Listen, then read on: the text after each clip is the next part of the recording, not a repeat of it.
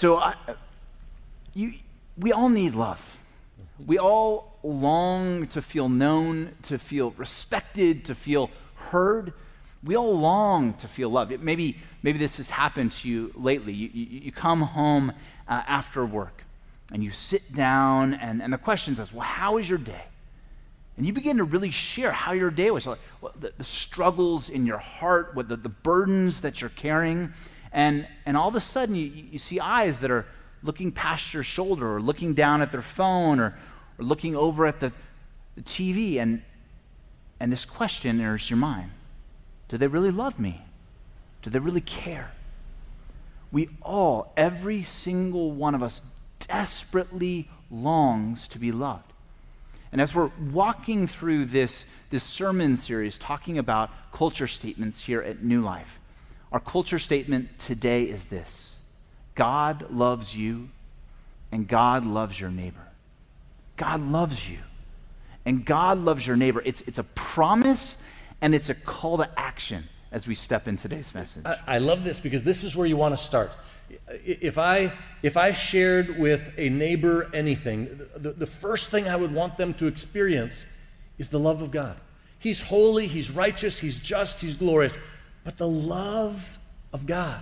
So we're walking through these 9 culture statements, not only for us individually, for us as a church, of this is who God calls us to be as we awaken into a new normal. We started this 3 weeks ago. God is big and God is good. Then the gospel changes everything. Last week, the Bible is our source. This morning, this is where we're going to camp this morning. God loves you and your neighbor. We are contributors, not consumers. Character outlasts charisma. Life is better together. Big church, small field, and healthy churches multiply. Like I said, we'll dwell on God loves you and your neighbor. Just so Friday morning, I was listening to a podcast, and it went through this Forbes survey of 4,000 CEOs of 4,000 of the largest companies in the world. Ask all these CEOs, what do they think they need to work on over this next year?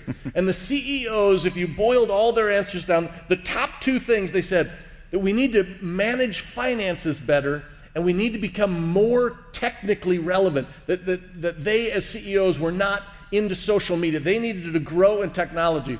The other thing is, ask their employees. Guess what 2 things they didn't say? You ask the employees, the number 1 answer came back to love. Mm-hmm. If they could love us and care for us as people, that's what we would want them to grow on. So we're going to walk through this statement, God loves you and your neighbor. We're really going to be asking 3 questions. What is love? That's where we'll start. And then what does it look like that God loves? Then finally we'll be asking, who is our neighbor? We talk about starting with what is love. Yeah. And there's a sense of like ridiculousness, like, well, I know what love is. Like, everybody knows what love is. But actually, when we dive into God's word, I think we begin to see that our understanding of love is so dramatically different than God's. Mm-hmm. And so that's where we want to start is what does God say about what love is? What does it mean that God loves you from God's point of view? Here's how Paul talks about this in his letter to the Romans. Here's what he says in Romans 5. We're going to start in verse 6.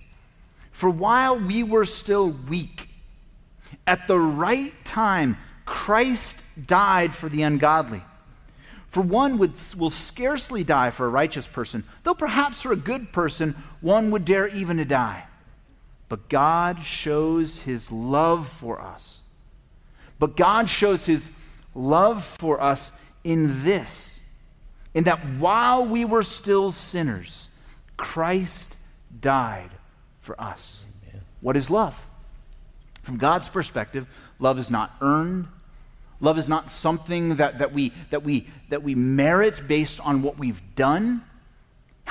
How does God turn his love on us? Is it because we turn our hearts and begin to seek after him in some measure? No. Paul says this to the church at Rome. No. God loved you while you were ungodly, while you were still a sinner. He says otherwise in another place where you're an enemy of his. God sets his love on us, though it's undeserved, though it's unmerited. God loves us, though there's nothing lovable about us. This is love. It is God's heart set on you. That's where this begins. God loves you. And that comes entirely out of the character of God. It is so beautiful to start to talk about love being undeserved, because we think of love, and oftentimes we say, well, they deserve to be loved. We ought to love because they are worthy of love.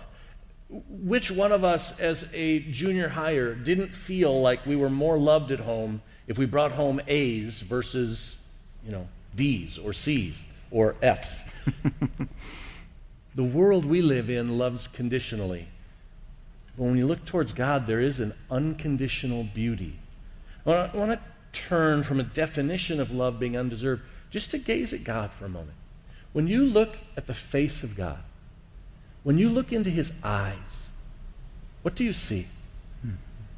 So many people see disappointment or see anger or even a tentative, as if God is looking down, inspecting. Are you worthy of love today? Are you obedient enough to be loved today? That is not what you ought to see when you gaze upon God. In 1 John chapter 4, we read quite simply these words: God is love. God is love. Now you could say God is holy, God is just, God is righteous, but love in its very being comes from God. God embodies love. You gaze into the eyes of Jesus. You look into the face of the Father. You stand in the presence of the Holy Spirit, and you stand in the presence of love. God is not nothing against these perfect. God is not an angry librarian going, shh, stop moving, be quiet, sit down. He's not like, these are stereotypes, but there's some angry police officer just wanting to get you in some form. God loves you, and God loves your neighbor. And we hear that, right?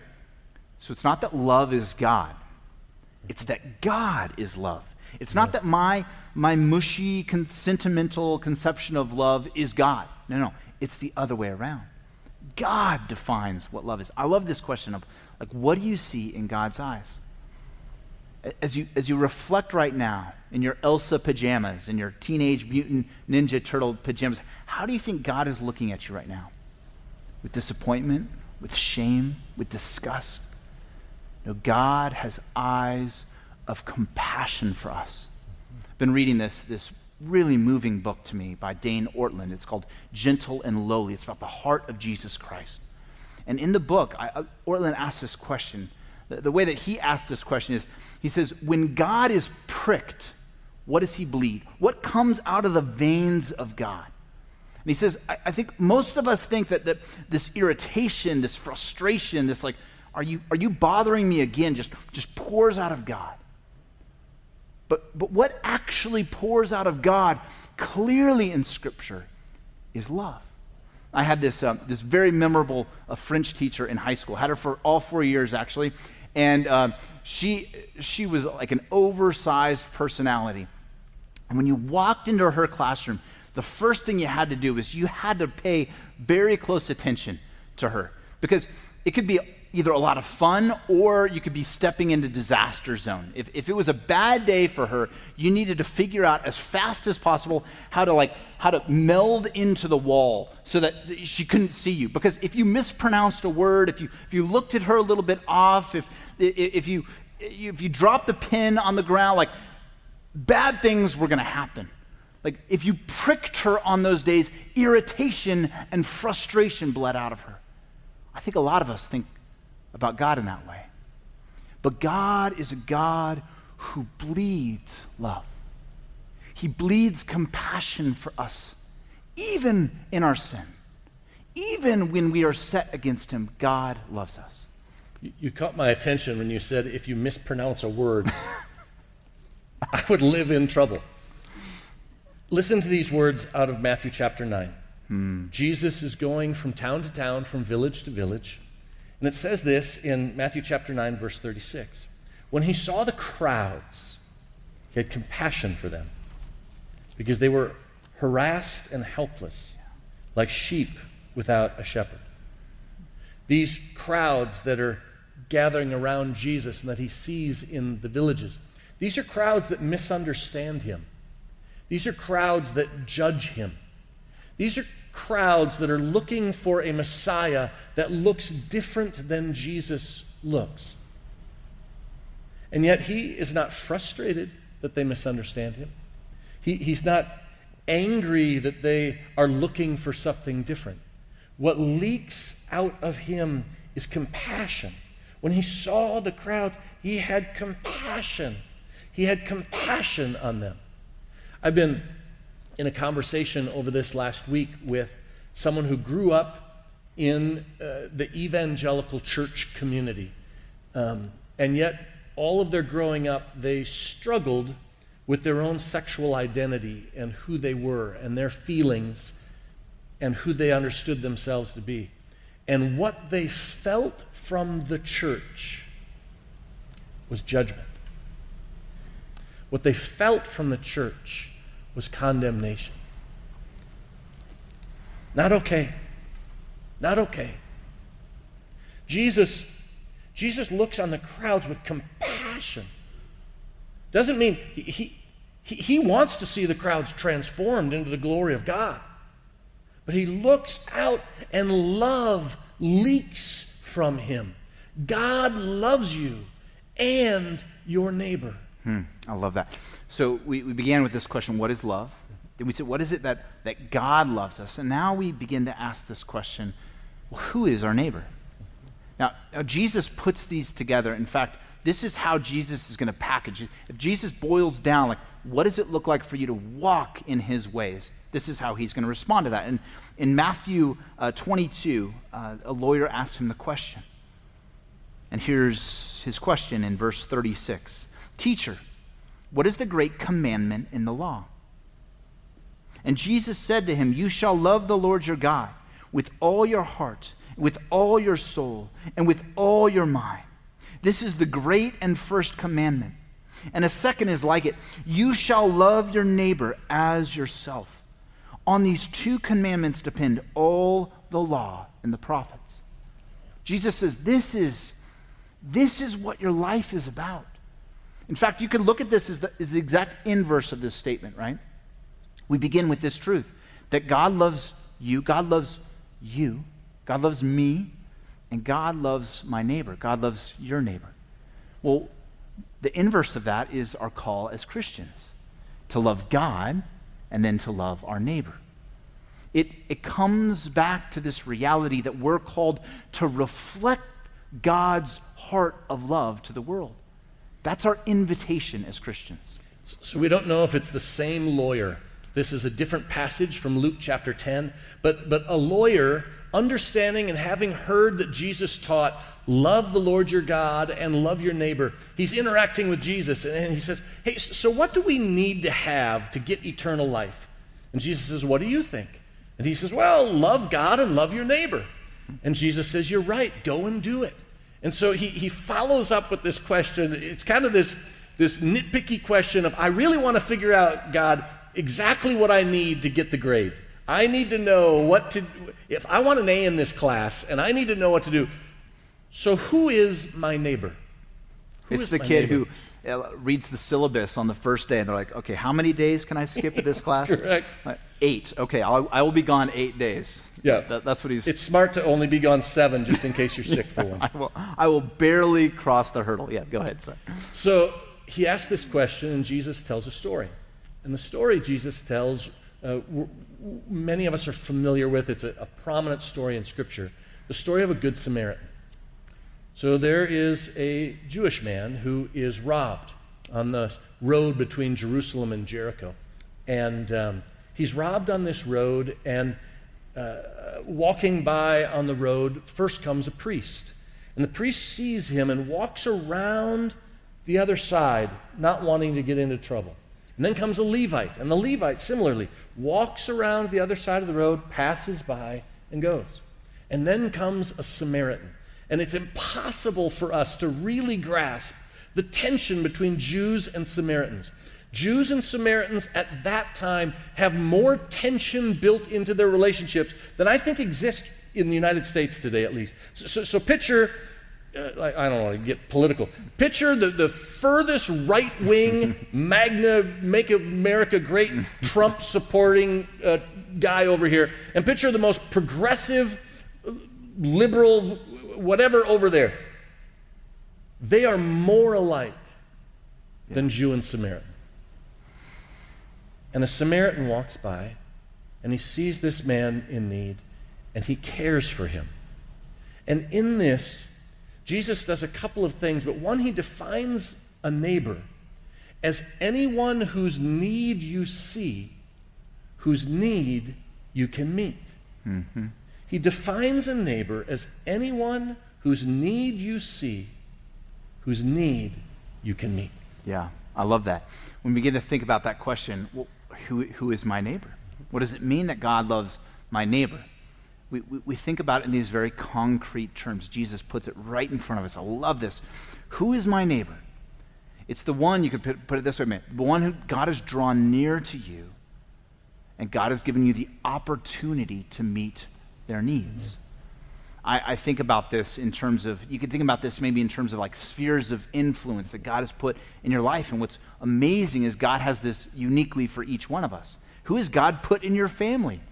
Like, we don't get to choose our family. But who has God put in your family who's drawn near to you, who has a need that you can meet? Who are coworkers that God has drawn near to you? Who are those maybe in your child's life that you have a connection with, that God has drawn this family near to you? Who's your neighbor, your actual neighbor? You don't get to pick out your neighbors in your neighborhood. Who has God brought near to you that God says, I'm calling you to meet them right where they are? I say this like this whole sermon has been very convicting for me. Because to be honest right now, in the Beeson neighborhood, things are not all happy and well. Like we got some divisions, we got some cliques forming, we got some gossip happening, we got the popular kids and we got the unpopular kids, and you got shots being lobbed, and I'm like, are you kidding me? Like I'm so done with this. Like, can I just can I just push myself aside from this? But God says, John, I've set you there for a reason. I love them. Will you love them? Will you meet the needs in their heart that are manifesting themselves in these nasty ways?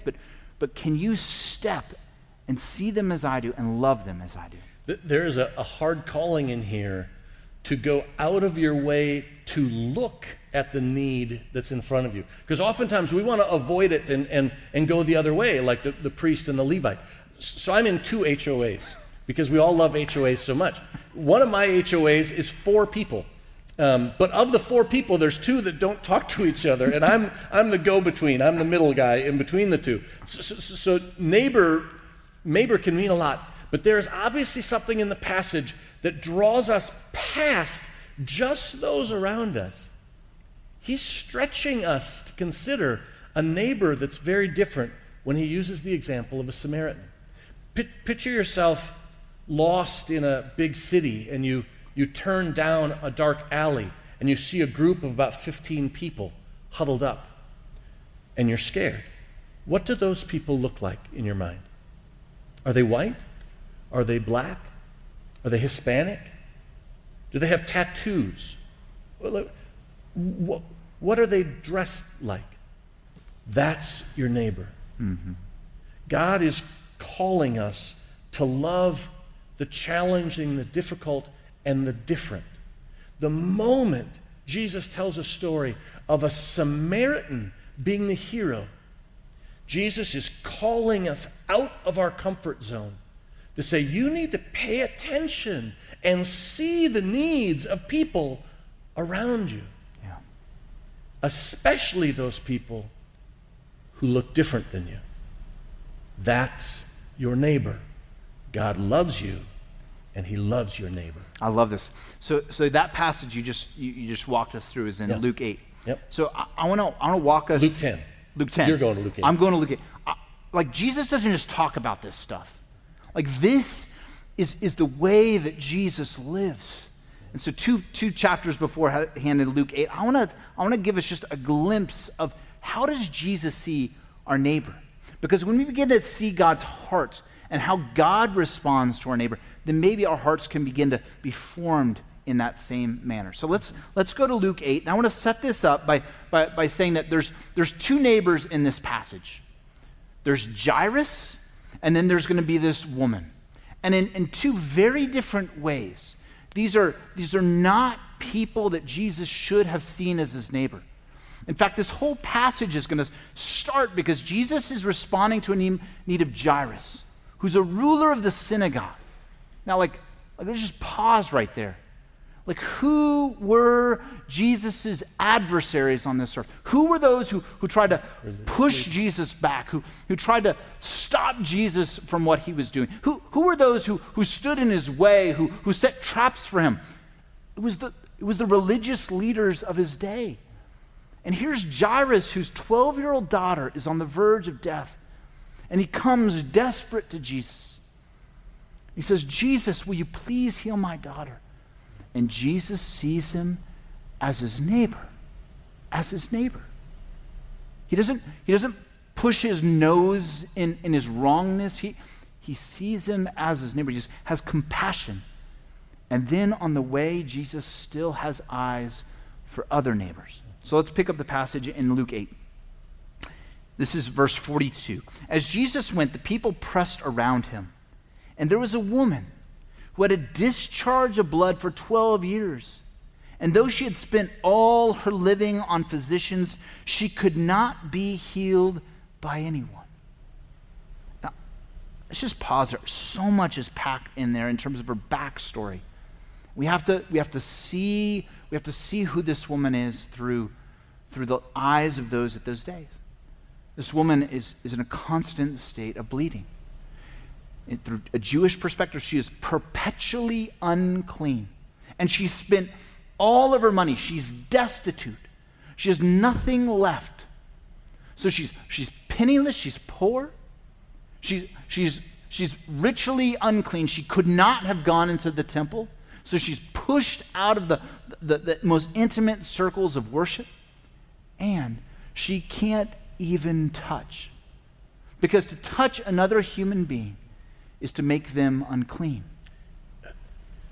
Go back to the story, but we underestimate how easy it is to just not see the needs of people who are different.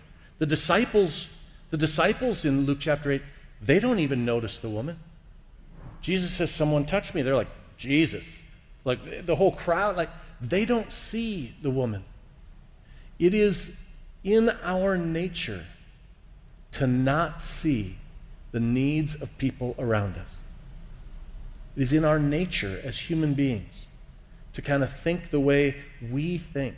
Our age, our race, our faith, our socioeconomic, we think the way we think, and we don't look at the others. Mm-hmm. Jesus is saying, no, that's your neighbor. And God loves you, but God loves your neighbor. Jesus, it's a beautiful passage stopping here. Yeah, let's turn back to the passage. Let's see what happens. She came up behind Jesus, it's verse 44, and touched the fringe of his garment. And immediately her discharge of blood ceased. This woman, ritually, she would have thought she would have made Jesus impure, unclean. She would have thought she would have transgressed the law. Of course she doesn't, because Jesus can't be made unclean. But she boldly touches Jesus, and Jesus says, "Who was it that touched me?" When all denied it, Peter said, "Master, the crowds surround you and are pressing in on you." Like Peter has no capacity to see the neighbor here. What are you talking about, Jesus? Like, there's dozens of people who are touching you right now.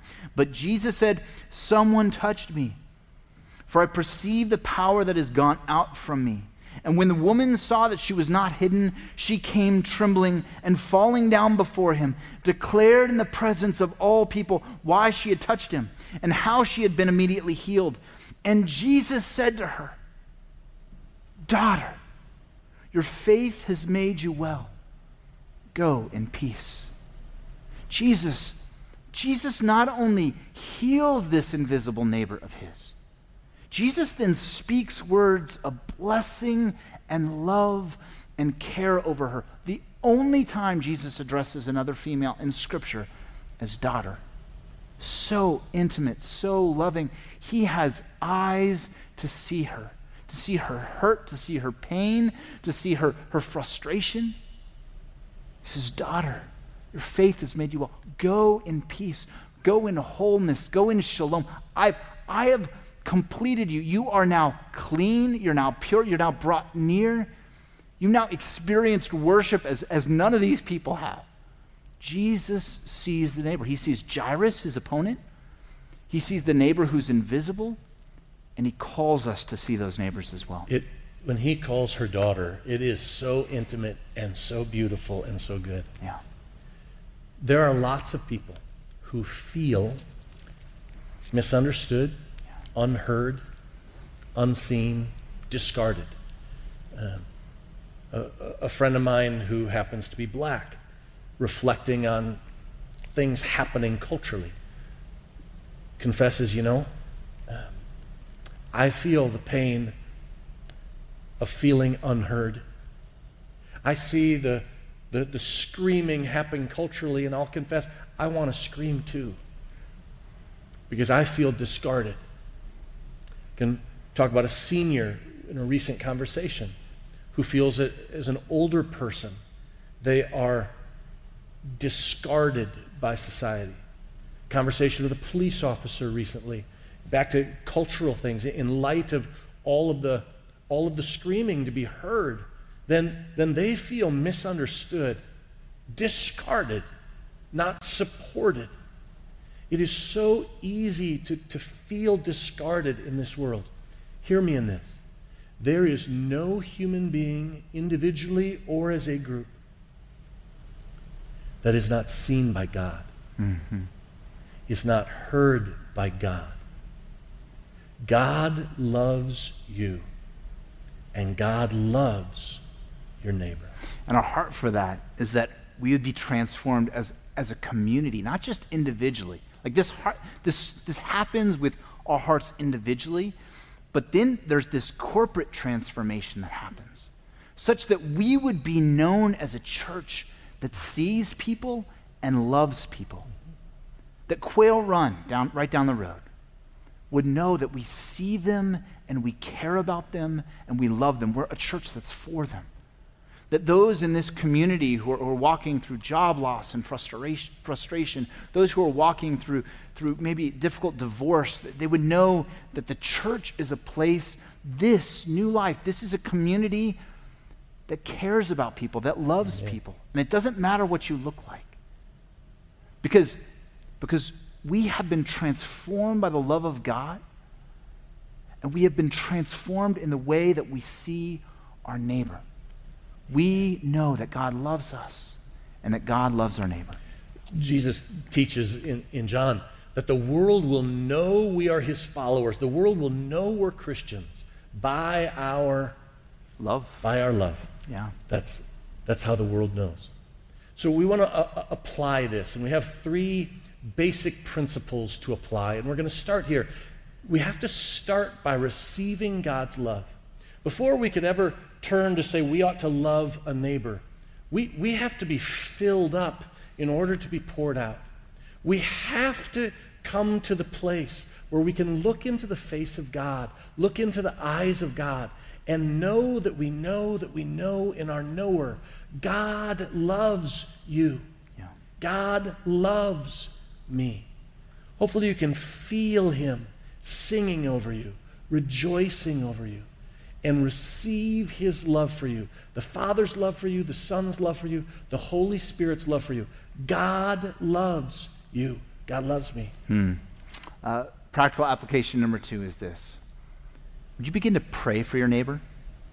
Now, I say that like really specifically, like who is the one who God has brought near? Who's the Jairus in your life? Or who's the woman, the bleeding woman, the invisible neighbor that God has brought in your life? You haven't even seen her. Pray that God would give you eyes to see them. And then here's the power of prayer.